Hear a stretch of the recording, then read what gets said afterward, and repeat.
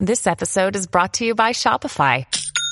Forget the frustration of picking commerce platforms when you switch your business to Shopify, the global commerce platform that supercharges your selling wherever you sell. With Shopify, you'll harness the same intuitive features, trusted apps, and powerful analytics used by the world's leading brands. Sign up today for your $1 per month trial period at shopify.com/tech, all lowercase. That's shopify.com/tech. We're going to get back to business now. We've got Peter Schweizer, president of the Government Accountability Institute, and he has an important new book out. It's called Red-Handed: How American Elites Get Rich Helping China. This is an incredibly important subject. Peter, welcome back. Thank you for this. Great to be with you, Larry. Thanks for having me. Yeah, I have not read the book yet, but I read carefully your article on it, how the big tech elites are helping China achieve global supremacy. I want to start with Mark Zuckerberg of Facebook, who, I think is a very duplicitous guy just in general terms. But in all of these cases, Peter, what blows my mind is how these tech people, these are smart people, how they can not understand that their relationships with China are helping the Chinese military, the Chinese Communist Party dictatorship, and why China is not America's friend, but China is America's enemy. How can they not understand that? Well, it's a great question, Larry. I think part of it is, at least for some of them, money is a huge motivating factor. You'd think, a guy like Bill Gates worth $100 million. Why does he need more money? $100 billion. But I think $100 billion. Yeah, $100 billion. Yes. Why does he need more money? But yeah, the point is part of the motivation is money. But there's also in the tech space, I think, this sort of appreciation for dictatorship. And you find that in their statements. These guys will make statements about how efficient the Chinese government is.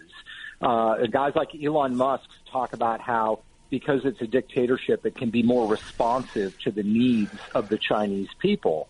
I don't think these are dumb individuals. I think they're technically smart, but I think they also understand the world. But they believe that they can, in a sense, overcome that.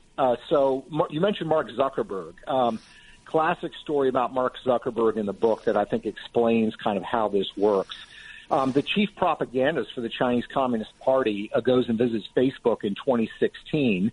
Zuckerberg takes him on the tour of the entire headquarters.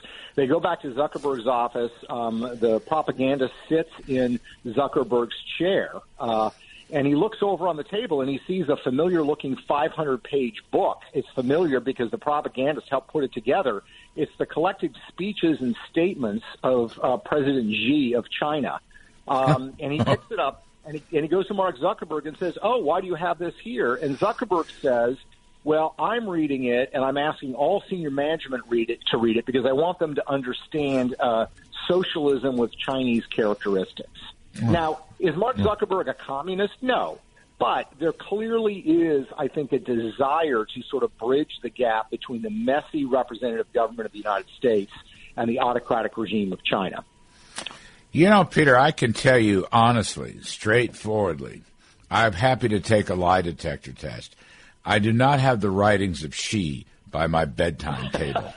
Okay, I promise you, my friend. but I will say this: in the Trump administration, we knocked Huawei out because we fought Robert O'Brien, myself, Mnuchin. Look, Trump was the leader. Trump was very, very hawkish on this, and Trump rang the bell about the threat from China. But I think getting Huawei out, getting them out of 5G, we did get them out of a lot of foreign countries, too. Not everybody, but a lot of them. So and I think the American public, understands what you're saying here and are very skeptical. Let me go into the Google story with artificial intelligence. AI is a very important, future technology. Make everything faster. Computations become just exponentially faster. and it's a very important part of the future. Now, I don't know whether we're ahead of China or not, but Google is working with China, and that's most disturbing. Yeah, I mean, look, President Xi himself has said that whoever controls AI, who becomes the dominant player in AI, will achieve what he calls the commanding heights in the global competition. That's pretty significant. And the problem is, I think the United States can outcompete anyone, but when you've got Google funding and supporting 2 research laboratories in China that are working on AI that are linked to the Chinese military, when you've got Microsoft doing the same thing at another facility, and when you've got Microsoft actually accepting interns from the People's Liberation Army, you have a problem. And again, I think these tech executives know this. I think they don't care. I've got a story in the book about how Google and Facebook in 2016 wanted to take this cable, and they wanted to stretch it from Hong Kong under the sea all the way to San Francisco, the Pacific Light Cable. They hire a Chinese contractor who's, of course, linked to the military to set it up. And they go on building this thing. The Trump administration finds out about it. The FBI and the Department of Justice says, wait a minute, you can't do this. This will create, quote unquote, unprecedented opportunities for Chinese espionage. Right. And they stop the project. Does Facebook and Google not know that? Of course they do. They're smarter technologically than anybody in the FBI. But they proceeded with a project because generally they don't care. They don't see themselves oftentimes as American companies or necessarily even American citizens. They are leaders and tech titans of the globe, and they just don't see China as a threat. Yeah, well, I'm proud of Trump for that. I remember that very, very well, and we did put our foot down. You know, we U.S. government has enormous powers for export controls, but also import investments. I mean, we have the Committee on Foreign International Investments, CFIUS it's called. I sat on that committee, I might add, when I was in office. And I think we just have to keep tightening and tightening and tightening these requirements. And I also think we have to tighten further our export controls. If these techie guys, you know, can't do it on their own because they have no common horse sense, then the government's going to have to act. This is a matter of great national security. I mean, look at Peter. Every Chinese company that people do business with, Americans, is really effectively an instrumentality of the Chinese Communist Party. Every one of them. You know what I mean? Yeah. I mean, whatever they call themselves, the Chinese government has a call on everything they do and all the information that they have. That's right. And when you look at companies like Tesla, for example, they, of course, have now a major manufacturing facility in China built by the Chinese government.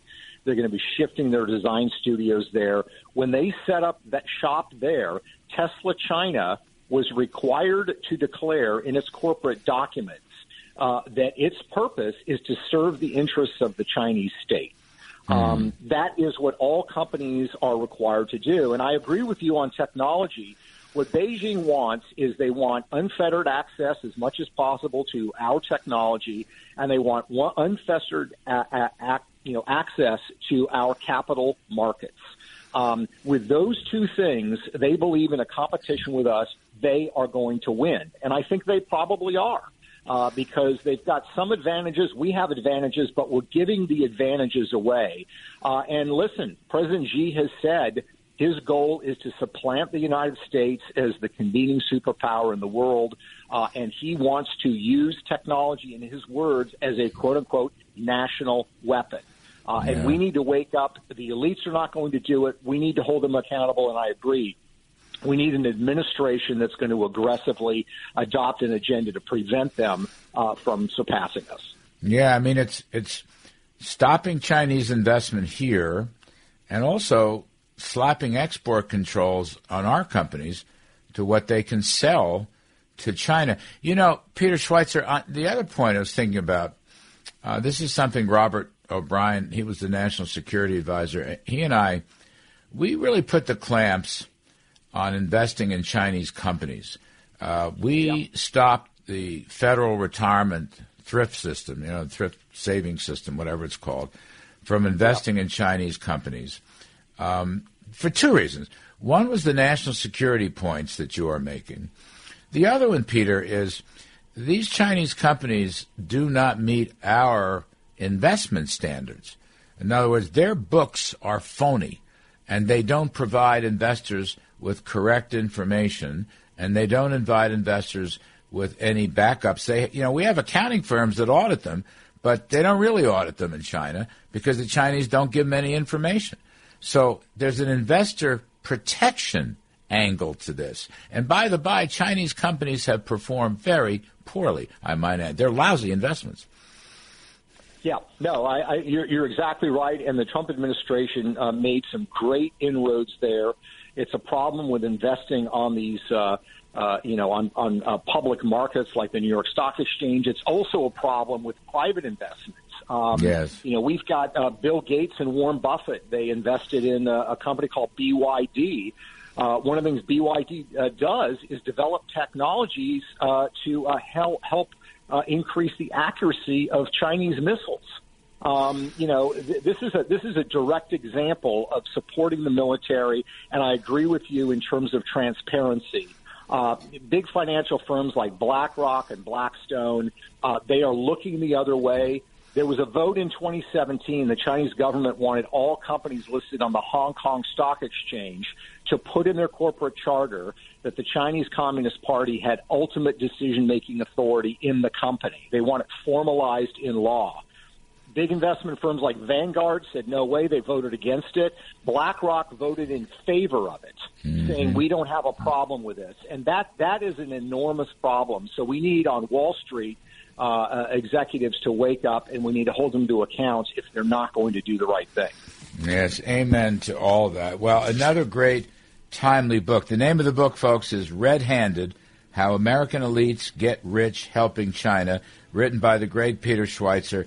Peter, thank you for your time. We will talk much more about this